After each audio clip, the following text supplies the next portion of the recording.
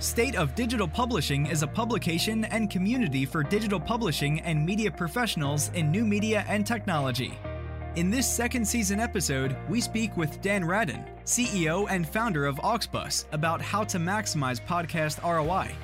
Auxbus is a software company that builds audio operating systems, guides users end-to-end, saving them maximum time, and producing professional quality results via proprietary technologies. Let's begin. Hi Dan, how are you? Excellent, Vahe. Thanks for having me here. Likewise, I really appreciate your time as well, because it's a growing topic and a lot of people are experimenting with podcasting, and we need to go to people who are doing this day in, day out. So thanks for joining us.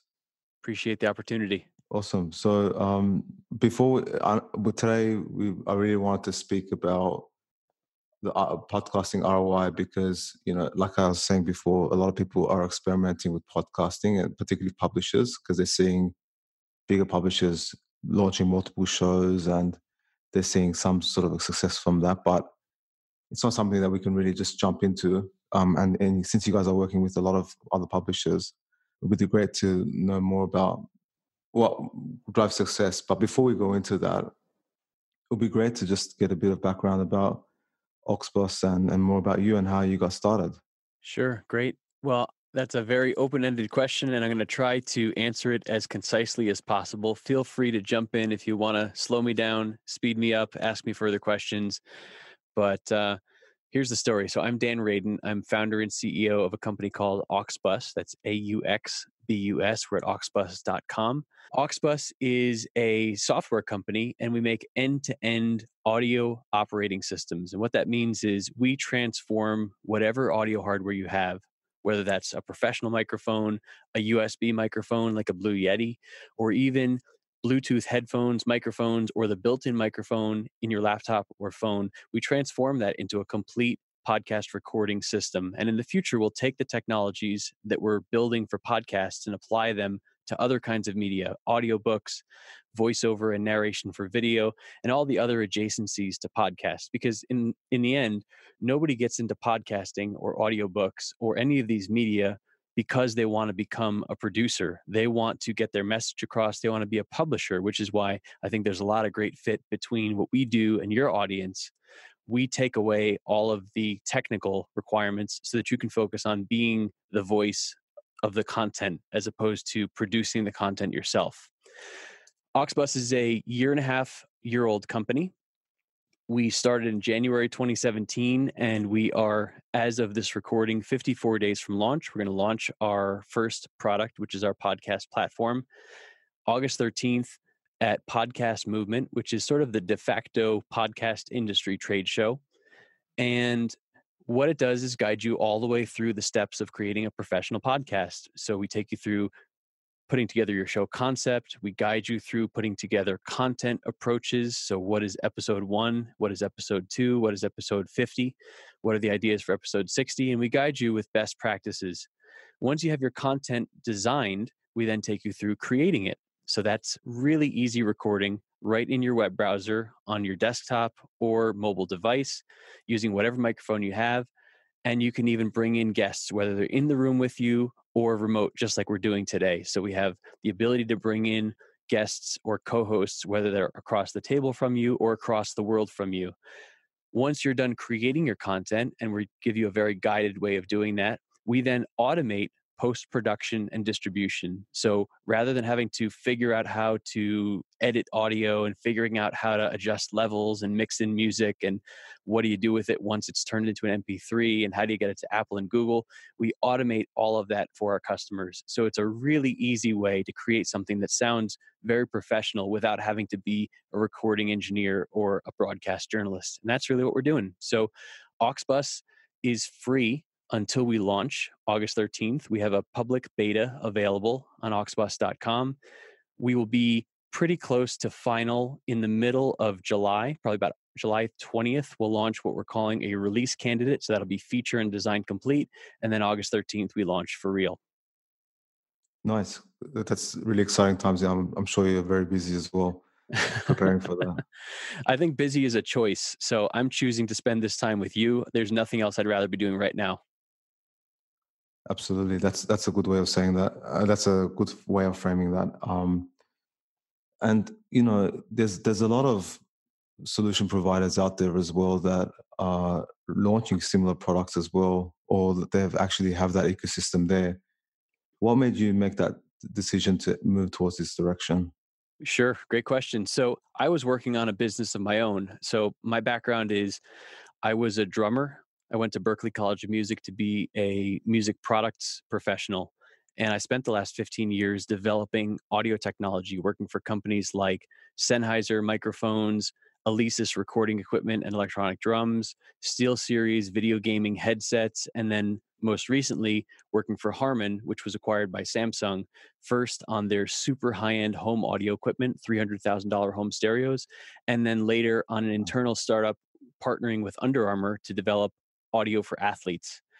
And despite the fact that I've spent my entire adult life developing audio technology, when I went to start a podcast for this new drum business I was developing, I discovered the state of podcasting tools. And really, the state is we're telling people who are regular people that don't have a lot of audio background, go bootstrap this professional audio equipment and use this recording software that was designed for music engineers and just go figure all this stuff out. And it's a really difficult, unsatisfying process. I discovered that not only did we need to codify the knowledge necessary to make podcasts successful and easy to do, but we also needed to make the tools much simpler. And that really comes from my background with consumer electronics, taking something and making it really easy for the average person to use. I mean, when I was doing Under Armour headphones, I really learned a lot from sitting with the support team and seeing how many calls they got with people just saying, "How do I turn on my headphones that I just bought?" So I really discovered that we need to make things simple and guided all the way through. And I saw that nobody else was really doing this. I saw that there were some people that were focusing on the high end of the market. If you want to spend 50 or 100 or $150,000 a year and you have a large brand or you're a celebrity, there are great solutions for you. And if you're an amateur consumer, if you just want to do something for fun and spend little or no money on it, there's great solutions for you, but you're going to spend a lot of time doing the editing and the production. And what I saw was for the entire mid market, small businesses, mid sized brands, there really wasn't anybody who was solving for that market to produce professional results and save the maximum amount of time. And that's really what led me to start Auxbus a year and a half ago. Yeah, there's that complete saturation, and then there's a lot of publishers in that bucket as well. So it totally makes sense what you're saying. I'm sort of in a similar situation as well, so that totally makes sense. How do you think the competition would ramp up, like in terms of monetization or looking at that particularly for this space? Well, there are really three different business models that are in effect for podcasts today. In the US, where I am, there's the ad supported content model where, for example, you might be listening to a podcast for 10 or 12 minutes, and then there's a break for some commercials. It might be we've sold ads to Casper Mattress or ZipRecruiter, and then we're back into the content. And then another few minutes later, there's some more ads. And for certain types of shows, that's a really successful model. For a very small fraction of very high end shows with large audiences, you can make a lot of money doing that.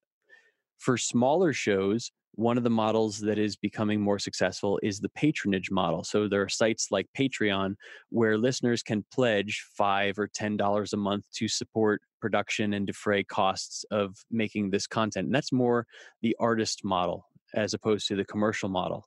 So we have ad supported, we have patronage, and then the third model is what is popular in China and some other places is the Netflix style paywall model where you pay a subscription fee per month and then you get unlimited ad-free content. So it's the Spotify model, the Netflix model where we're going to pay $8 or $12 or $15 per month as a subscription to this content and then we can enjoy it ad-free. That model is being tested by a number of different startups here in the US and abroad. So I think for different types of content, different types of shows, different sizes of brands and publishers, there are different ways that you can incorporate one or more of those models. You know, for example, Tim Ferriss, who's a very successful podcaster with a very large audience, has done the ad-supported model for a very long time and is currently running a test on the patronage model to see if that's a better experience both for himself and for his listeners. So I think you can mix and match those different monetization models, which are ad supported, patronage, and subscription model. That would be good to go into more detail around that as well. So, how do you think people can mix that up? Like, they have to obviously build up the audience to a certain level, and then be able to go into patronage, for example, after they've sort of tried and tested monetizing their audience through ads, I guess. What are your thoughts around that? I mean, I actually think the patronage model is a great place to start if you have a very small audience, because even if you just get one or two fans or listeners giving you a few dollars a month, that's a good place to start.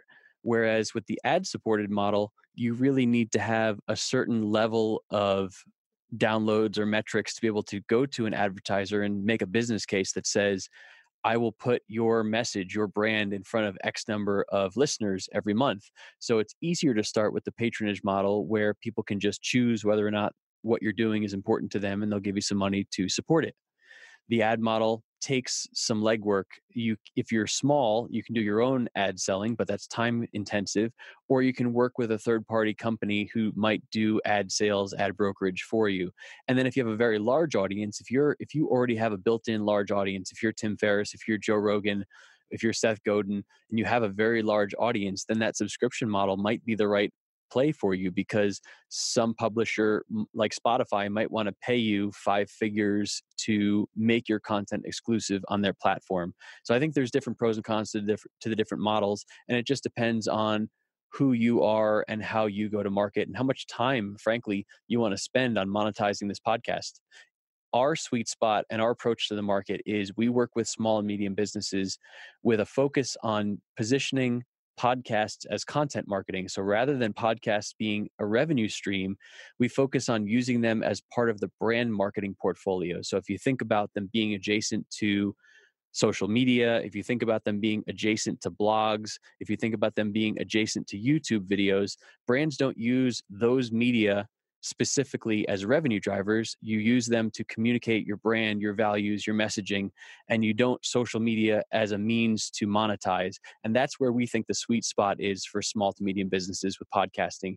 It's more portable than a blog. You don't need to be sitting there looking at a screen to listen to a podcast. You can do it while you're driving. You can do it while you're on the treadmill, while you're chasing the kids around the house. And it's more substantial with more depth and more color and depth than social media, which can be very shallow and fleeting. We hear a lot of people who are very successful Instagram celebrities who get into podcasting because they want something that's more lasting. And that's really where we see podcasting for small to medium businesses as content marketing. definitely, it's definitely another way of doing audience engagement as well, particularly for editors or journalists that are regularly covering news or doing news recaps. So that's definitely valid. So I guess just before we move on to the practical side, what was that point of validation that you got saying that now you can start moving on to this? Was it just, I can see from your website that a lot of your background in terms of the type of clients that you're sort of beta testing with are from your background. Did that help coming from your background to get that adoption from those clients and then move on to productizing that solution that you're offering? Absolutely. Yeah. This is my first startup. This is my first company. I've always been a corporate employee before this. And I think that your network is everything in getting started, and people who know you, know your work ethic, know the values, your ethics. I think they're really important in helping you establish yourself and get your feet on the ground. So I'm very fortunate to have a broad network from my corporate career of consumer audio companies, pro audio companies, musical instrument manufacturers, pro audio video companies. That's the core of my network. So in one sense, those are the people that I know. So those are the first people that we've marketed to. But also, a lot of those brands and their products are aspirational to our core customers of small to medium business owners, because as you know, most small to medium businesses do some content production, whether that's podcasting, whether it's YouTube videos, whether it's advertising in podcasts. So my background in pro and consumer audio has prepared us well to create social proof in the eyes of our prospective audience for our software. That makes sense. Yeah, and when I was working with other startups as well, it's always been based on their corporate experience, and then they wanted to take that entrepreneurial step to make that the niche that they found an opportunity for to realize that opportunity. So good on you for doing that, Dan. So let's move on to the next part of our conversation, and let's go really into how to measure podcast ROI. But I guess obviously before we do that, we have to reverse engineer that. So you provided us with that piece, which you also published on your blogs around how to measure podcast ROI. So just for our audience out there, it would be really great to just work backwards and explain to our audience on how to actually measure ROI and what the steps are to do that. Sure. There's a lot of backstory on why podcast analytics are not as good as they could be and are not as complete and holistic as some other types of digital media. And I won't bore the audience with a history lesson on why podcasts, which started out as really a cottage industry of hobby media, that are now a mass medium with 1 in 3 Americans listening monthly, 1 in 4 listening weekly. That's the same in a lot of other countries. Now that we're getting into a professional medium status with podcasting, there are some underlying challenges as far as analytics for podcasting. And we like to coach our customers to think about measuring success very similarly to social media. So years ago, we used to measure social media success based on follower count, which is a very crude metric for how you might look at how many people you are touching with your brand or with your media.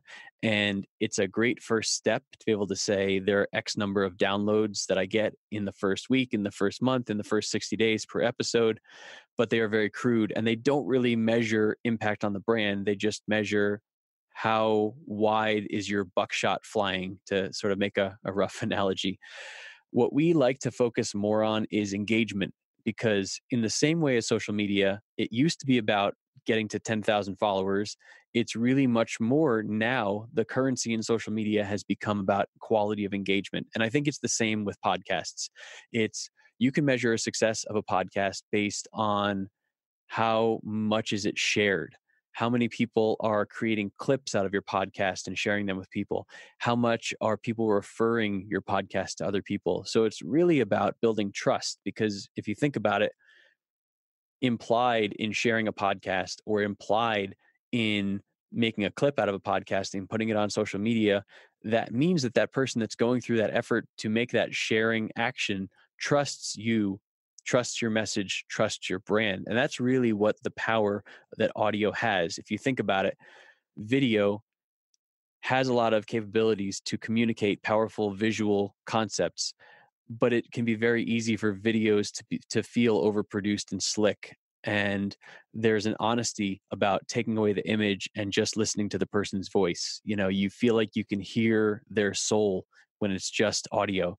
So if someone takes the effort, takes the time to share a podcast, it really means that they trust your brand. And I think that is the core of how we're trying to measure success, particularly for brands and businesses. And that said, there are lots of ways that you can get quick snapshots of success that are much faster to measure. Things like download count, things like how many of your listeners are listening within the first few hours after you release it. And those things are great. But the reality is most listeners don't listen to a podcast the minute it comes out. They listen when it's convenient for them. Podcasts are a lot like radio in that there's people talking, but they're different from radio in that people can listen whenever they want. So there's not quite as much value that I place on immediacy of listening within the first hour, within the first day, within the first week of publication, as I do with engagement. That said, we at Auxbus are working on developing some proprietary custom analytics that try to use some algorithms to compute ROI on podcasting. And nobody's really done that yet. ROI on podcasting. How do I know that every dollar I put into investing in creating a podcast, in making something that sounds professional, in booking good guests, how do I quantify the impact of that on my brand? So that's something that we are developing behind the scenes. We're not quite ready to share how it works or what it is yet, but know that that is something that we know is something that nobody's doing, because again, podcast companies are either focused on very large brands and celebrities at the top end, or they're focused on individual consumer amateurs who don't really care so much about analytics. So we are trying to take a different approach in focusing on small to medium businesses. And we know brand lift and return on investment are really important to our customers. So it didn't exist, so we're building it. Definitely. Yeah, I see other people in the space trying to also do holistic analytics as well. But like you said, not to go into too much of that detail. Let's direct the conversation to this approach. So, let's say someone wanted to start a podcast. Let's take them through the steps of making it happen, and then I guess in your post that you've shared with us as well, you've mentioned the ways to measure success. Let's for the time being assume that it's going to be based on unique downloads and subscribers, but it's going to be long term because there's things like you mentioned around looking for consistency of publishing and your traffic as well. So, would you mind just going through one example of starting from scratch? What's the best way to start from scratch, and then how can we measure ROI using existing KPIs Sure. like unique followers and downloads? Yeah, great. So we work with a group of 24 professional engineers and producers because not everything that we do is currently automated. Not everything is in our software platform, and we have no intention of automating our human producers out of existence. Yeah. And because we have this relationship with these professional producers, we learn a lot from the work that they do. They produce more than 1,800 episodes of podcasts each month.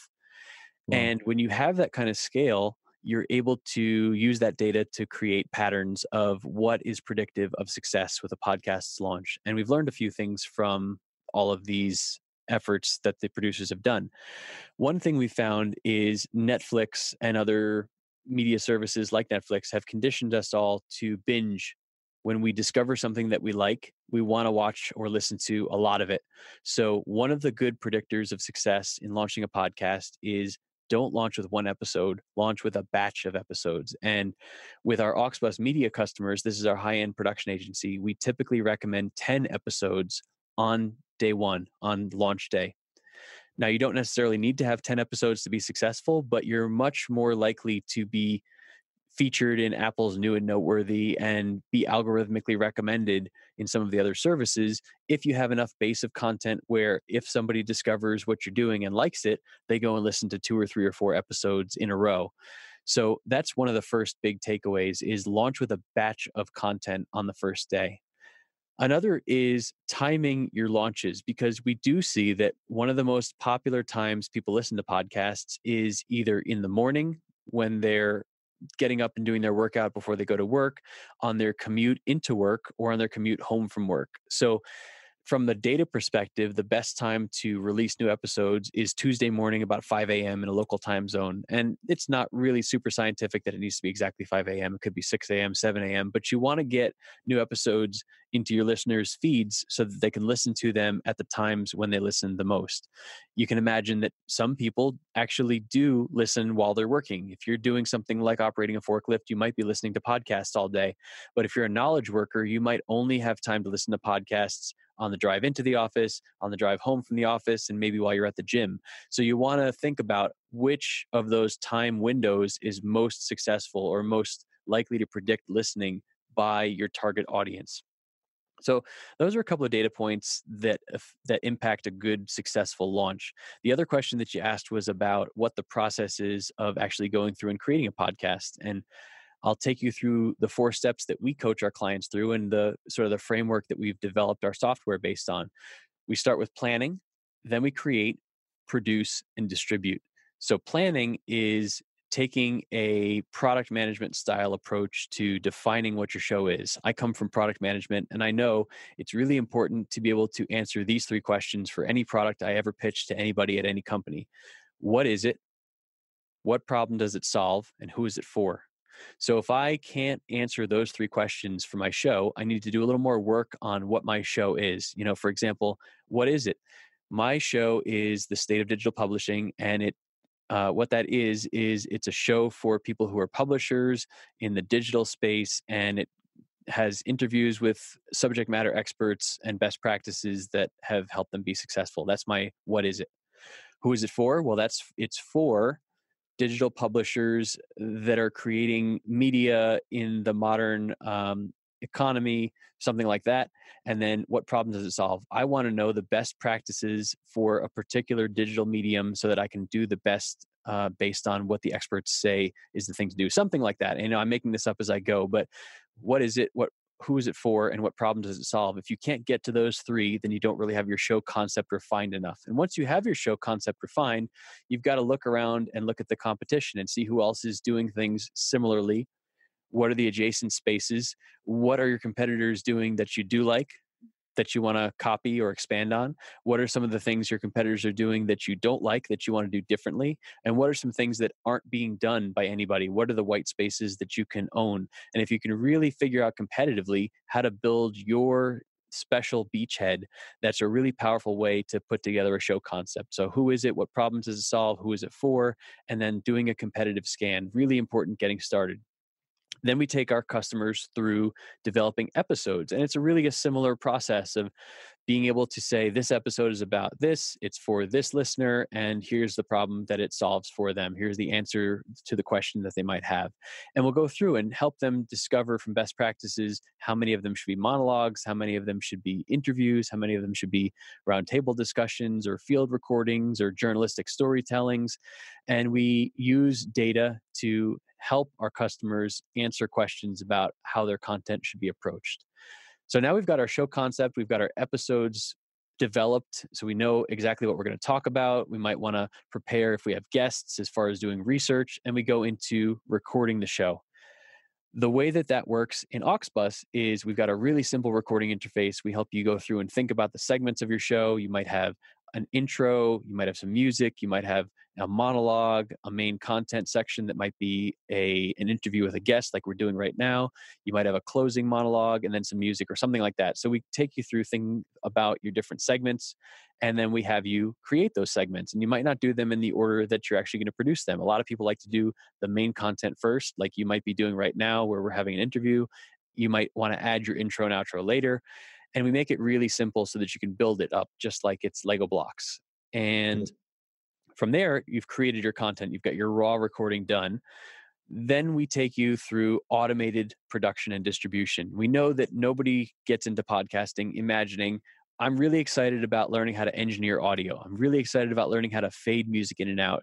So we've built automation, robotic process automation, that makes it so that you don't have to do these things. We're making it really simple so that you can focus on talking, interviewing your guests, sharing your knowledge, sharing your subject matter expertise, and then we just handle the production. If you're doing it yourself, you might be doing it in a program like Audacity or GarageBand, Adobe Audition, Pro Tools. These are software programs that are really designed for music and audio recording engineers, and they're not really designed for consumers. But if you have some audio or video editing expertise, you might be able to do it yourself. It's very time consuming, but you might be able to do exactly what your creative vision entails better in a manual way. We try to make it as time efficient as possible.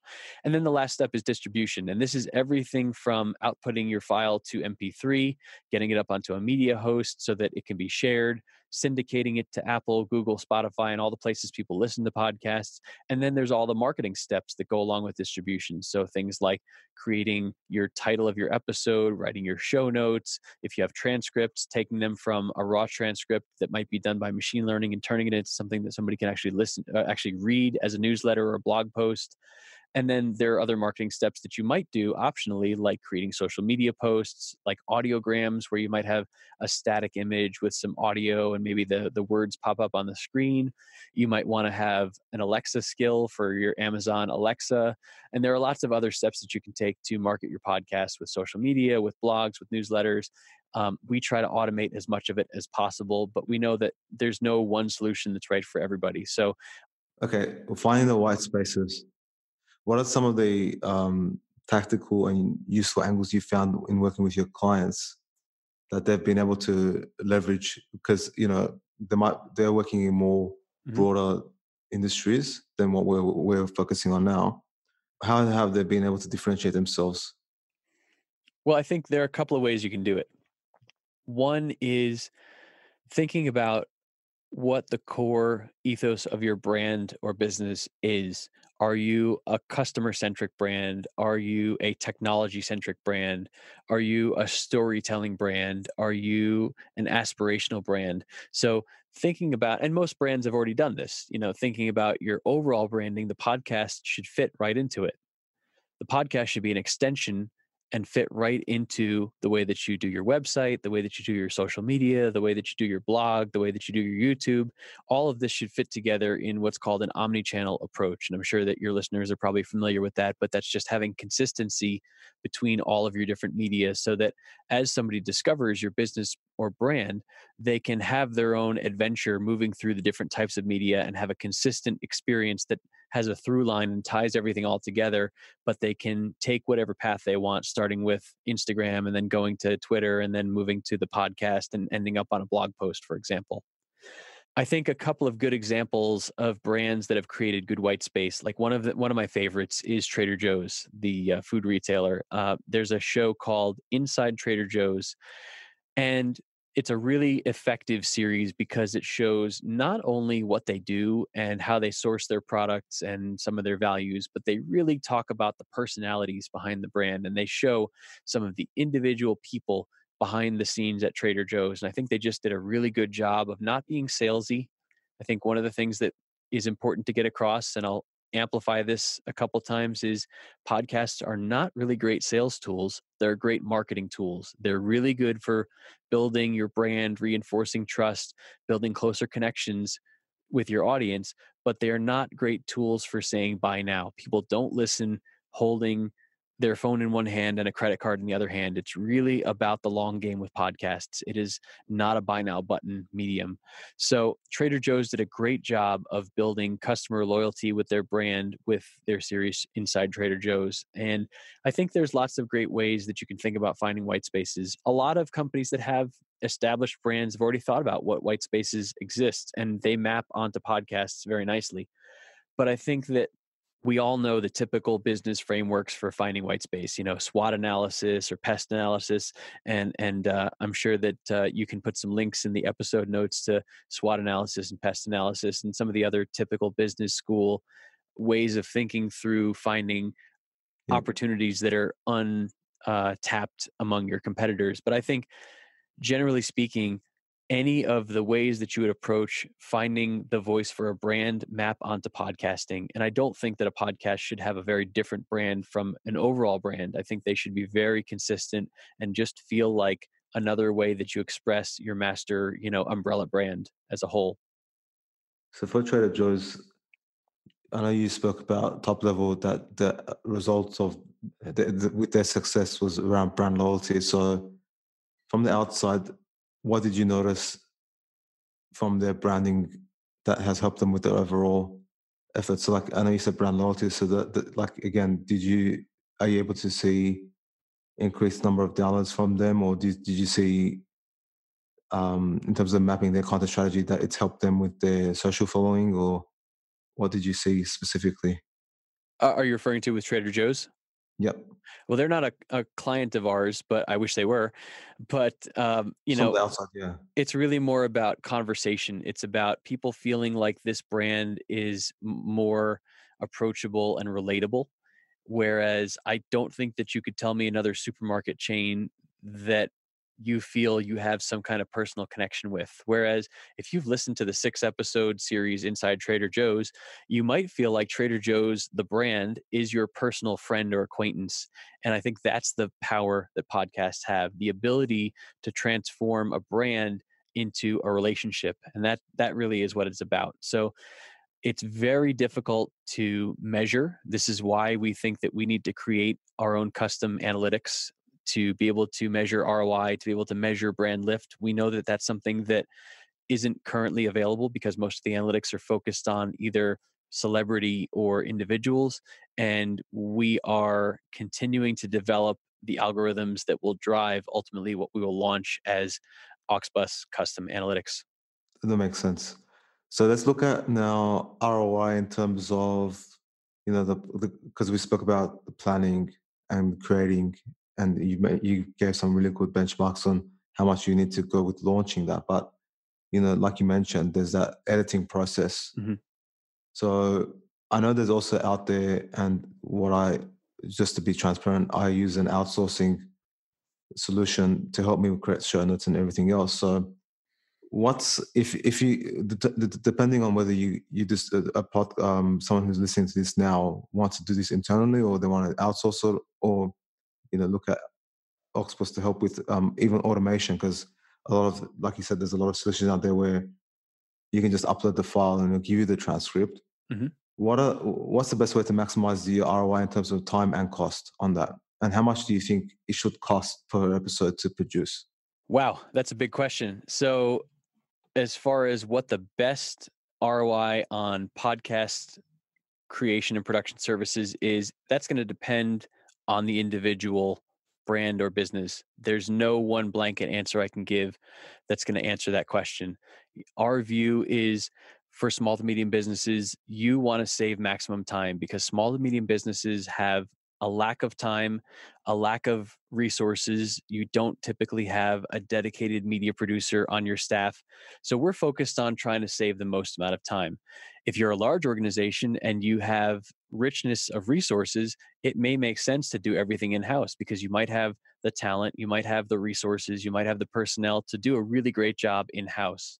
So it really is going to depend on the type of organization, the budget, the individual organizational characteristics. So I know your hope was that I was going to give you a single answer, but I can't. And it would be wrong for me to try to say there is one answer that will fit all. I think you have to look at your organization and its strengths and weaknesses, and how much time you want to invest in podcasting. That said, you don't necessarily, to do a podcast, you don't necessarily have to do transcripts. You don't necessarily have to have show notes. You probably want to have show notes, because while today it's very difficult to get your podcast indexed based on audio alone, we're in the early days of Google indexing podcasts based on audio. So what that means is, Google announced just a month or two ago that they're now able to use natural language processing to take audio files, make them searchable like text, and indexed in Google search. So sometime in the future, we will actually be able to be discoverable as individual podcast episodes based on the content and not based on the show notes. Yeah, at the moment, though, they're being more favorable to their own Google. That's right. So this is very early days. You make a good point. So it is still valuable to write show notes today, and show notes are basically the SEO of podcasting. So it wouldn't be my recommendation that most shows today don't do show notes. They're valuable. They're the way that you are discoverable, but that's going to become decreasingly important over time. So it is something to invest in today. It may be something that is less important to invest in the future. On the topic of transcripts, there's lots of machine learning automation software that can run a speech file through and spit out a transcript. The reality is they're pretty good. They're 80 or 90% accurate in terms of word for word accuracy. But if you've ever read a direct machine learning transcript, you probably know that we don't speak the way that we write. We don't always speak in complete sentences. We're not thinking through our sentences for readability in the future. We're thinking through, how do I get my point across in real time? We're not planning it out. We're not editing it. So there is some curation that's necessary for transcription. Transcripts are great for the purposes of being able to repurpose the content from a podcast for use in a blog, in an email newsletter, as a post on your site, as an article. But there's definitely some investment necessary for transforming a raw transcript coming out of machine learning and turning it into something that somebody could actually read. And I think those two areas, the show notes and transcription, are good places to invest if you want to maximize ROI on your podcast, because they make it repurposable. Another area that can improve ROI is some webcams, having some video along with your audio, and having maybe some lighting that makes your video attractive. So now not only do you have an audio recording, not only do you have a written version of it because of transcription that you can use for blogs and other posts, but now you also can post the thing to social media, to Instagram, you can post it to YouTube and other video platforms, Vimeo. So this is another way that you can create more content marketing bang for your buck. Finally, another service that can help with ROI on podcasting is taking your podcasts and turning them into quick, easy Instagram posts and other social media posts. We know that podcasts aren't great for social media directly because they're just audio, and people, if they're given a choice between listening to something and looking at flashy objects, they're going to pick the flashy objects. So it's very important that if you're trying to share podcasts on social media, you have some visual element to them, whether that is a video, whether that's a still image with some transcription words that pop up as you go. But it's important to have a visual element to keep people's attention when you're sharing podcasts on social media. So I think we've talked about transcription, we've talked about show notes, and we've talked about repurposing podcasts for social media using visual means. I think those are three really great areas that can take a podcast and increase its ROI. Absolutely. No, thank you for responding to that. I want to circle back on, I guess, cost of producing. Maybe we can tackle it this way. What's an average salary of an editor or someone who's focusing on a producer who's focusing on producing podcasts and editing podcasts? I'm going to be very honest with you. I don't know. And I wouldn't expect to know. The way that we work with our human production team is that we have a joint venture with a company that's all they do. So we have a joint venture where we work together. They provide human production services to us and guidance and consultation as we develop our software services. But I think I'd probably be doing a disservice to all of the professional producers and engineers out there to just guess a number. So I'm going to decline to estimate there. Okay, no, then I'll just edit that part out a bit. No But problem. I just want to maybe just touch on the fact that maybe another way of justifying ROI is that if you are outsourcing or producing so many episodes and you find that it's worth hiring someone internally, maybe you can justify the ROI of hiring someone versus outsourcing that way. But that's fine. I guess let's look at the final aspect, like you mentioned, about launching and distribution. So, in terms of looking at getting more unique downloads and everything else, we can't go. There's a whole different conversation around optimizing for iTunes, or because the majority of downloads come from there, unless you have your website as well, which you can drive traffic directly to your podcast episode. But there's obviously steps in terms of promoting that as well. So looking at number of reviews, because that influences your ranking as well on iTunes. So how do you think people can go about maximizing their use of promotion? Do you think they should focus, particularly when you're starting a podcast, do you think it's worth trying to push to get more reviews on your iTunes so you can get more downloads? Or do you think, just from your experience looking at pushing through your website, or how do you think, or doing a combination of both and trying to tackle them both? What do you think is the best time spent in initially promoting a new podcast? I think there are a lot of little tweaks that you can make that make some difference, such as launching with a batch of content we know can be very powerful. Releasing new episodes on Tuesday or Wednesday mornings can be really helpful in terms of having your show up at the right time. But I think the most important recommendation that I can make is create a lot of content consistently. Consistency is the key to success in podcasting. It's a long game. It's not something where, maybe I gave the example of Trader Joe's, they can be successful with a 6-episode run. But most of the successful podcasts that make a lot of money or create a lot of brand lift are very consistent over a long period of time. And you can think of it like, I come from the music industry, so I like to think in record company terms. And it's your back catalog where you make your money. If you think about the Rolling Stones going on tour to promote a new record, yeah, they're going to play the new songs and people are going to buy the new album. But people really want to hear Satisfaction and Brown Sugar. And people are probably still buying and streaming those old records from the 70s and 60s and 80s. I think building a huge catalog of content is the way to win in podcasting. So being really consistent so that people expect every Tuesday morning there's a new State of Digital Publishing, that's the way to win.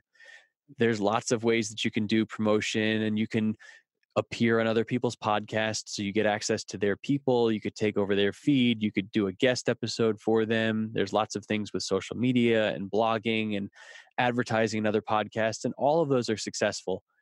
But if you don't have, these are all the sizzle, and the steak is having lots and lots of content and being really consistent about your content.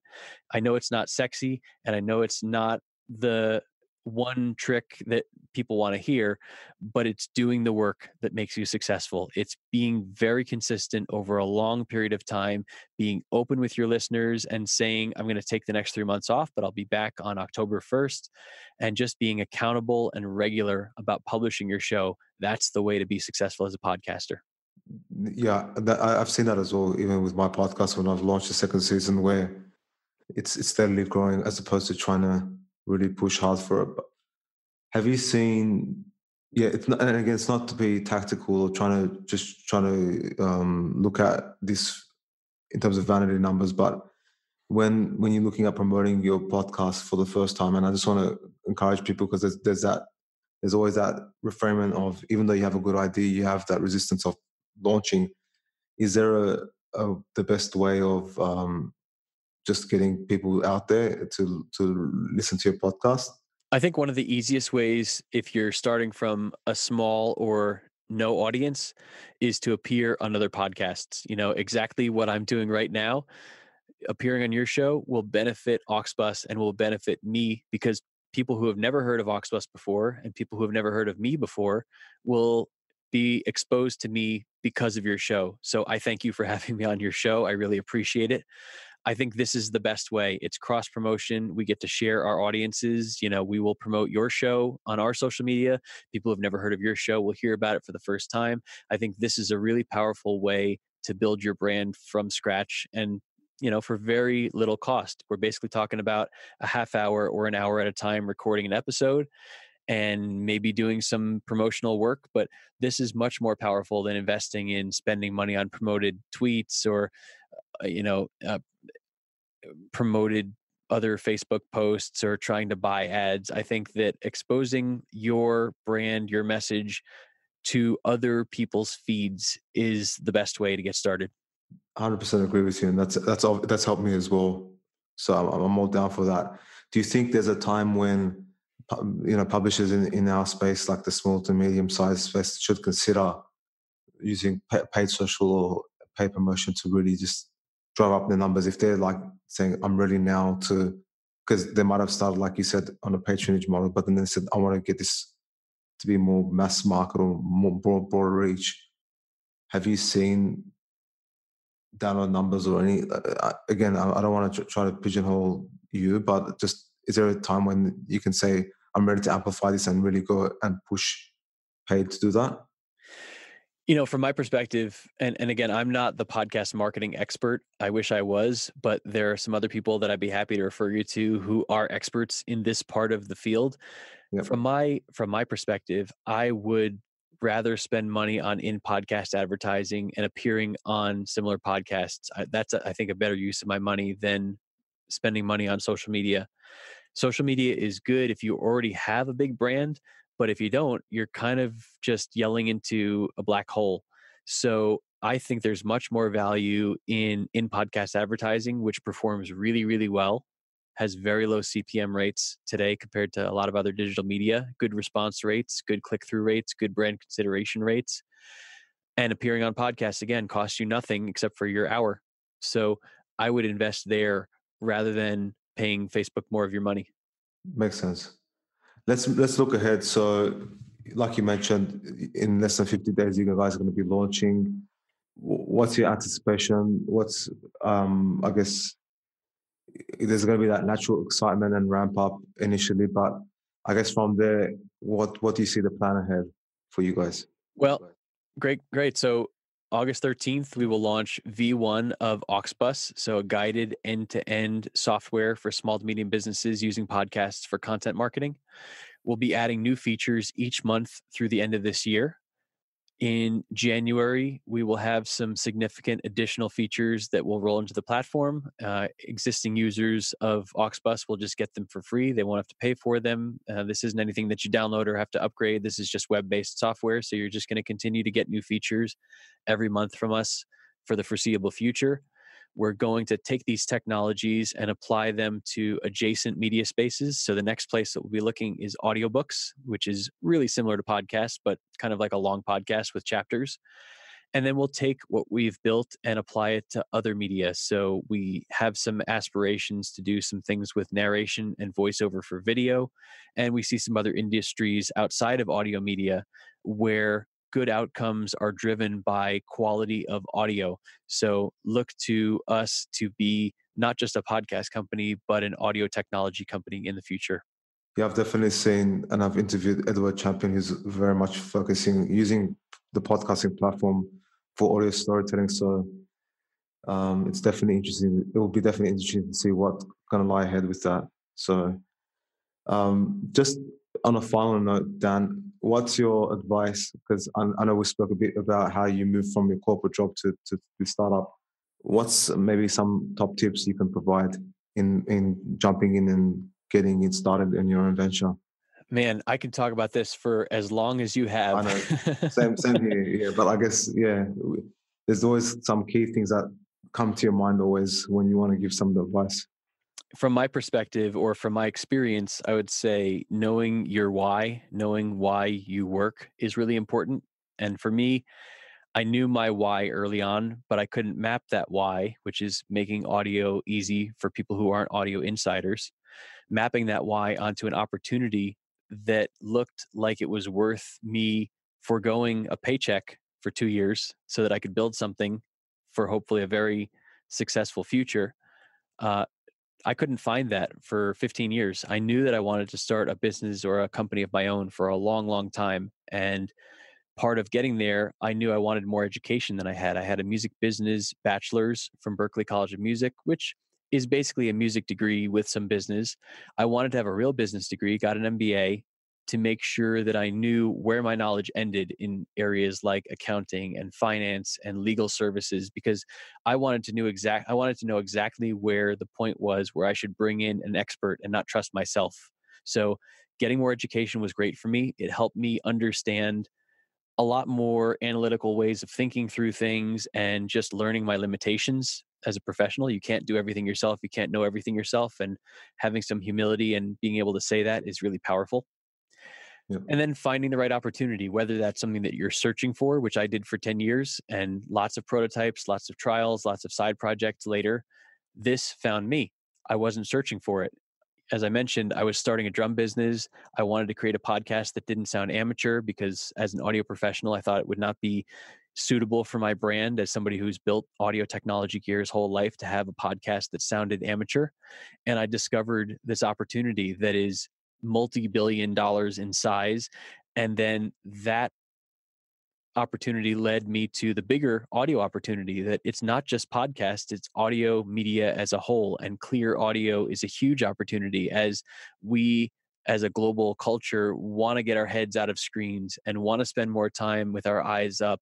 And the macro trend of voice interaction with devices, things like Siri and Alexa, we want to spend more time with our eyes up looking at the world and less time looking down at screens. And as somebody who spent his entire career in audio before it was cool, it's incredibly rewarding and exciting now to be in a time when audio is cool. And it's exciting when someone says to you, "What do you do?" And I say, "I work in audio technology." They say, "Oh, that's so cool." Whereas for the rest of my career, it's been, "Oh, that's nice. Why don't you go work in video, or why don't you go work in gaming?" And now audio is having its moment, and I am perfectly prepared to take advantage of this opportunity and this timing. So patience for the right opportunity to find you, or for you to find the right opportunity. Education, you can't get enough of it. Doesn't necessarily need to be going to university, could be doing courses, developing your skills, could be reading, could be apprenticing, but keep educating yourself, lifelong learning. And just being, I guess I like to say, having a gut of steel, being okay with the fact that you're probably not going to make money for a long time. Things aren't going to go the way that you wrote the first business plan, and just being adaptable and flexible. And, it was just my anniversary. We watched our wedding video, and my dad said to me, one of the things he admires the most about me is the way that I take life's punches and I get up off the mat and I learn from every experience. And that really is what being an entrepreneur is about, is just knowing that whatever is in the business plan is not going to happen. Whatever's in the financial projections is not going to happen. And being adaptable, flexible, and resilient enough to be okay with not knowing what's around the next corner, and just optimizing and capitalizing on whatever comes your way. Definitely. And particularly with that, that's an education piece in itself, because sometimes emotional intelligence, I guess. So I definitely share the same things with you, and I'm still on my journey as well. And I guess with that, Dan, I really would love to wish you all the best with the launch. And obviously you've got to start with podcasting, and then the sky's your limit. So good luck with everything, and thank you for joining us. Hey, thank you, Vahe. It's a pleasure to have been on your show. If you wouldn't mind, I'd just love to say to your listeners, if they want to learn more about Auxbus, they can head over to auxbus.com, AUXBUS.com. Try our beta for free. It'll get a facelift in about the middle to end of July, and then we launch in August 13th. It's free until that time. You can create and get produced as many podcasts as you want at auxbus.com. And we'd love to hear not only what you love about it, but also what you dislike about it, because this is a great time for us to make something for early users to teach us how we can make it better. So thanks for the opportunity to be here, Vahe, and best to you. And thanks to all of your listeners for listening to this point, because we're an hour in, and it's quite an accomplishment to listen to an hour-long podcast. So thank you. Thanks, Dan. Everyone, auxbus.com. Thanks again. Thank you for joining us on this episode of the State of Digital Publishing podcast. Listen to past and upcoming episodes across all major podcast networks. Follow us on Facebook, Twitter, and join our community groups. Finally, visit stateofdigitalpublishing.com for premium information, resources, and become a member today. Until next time.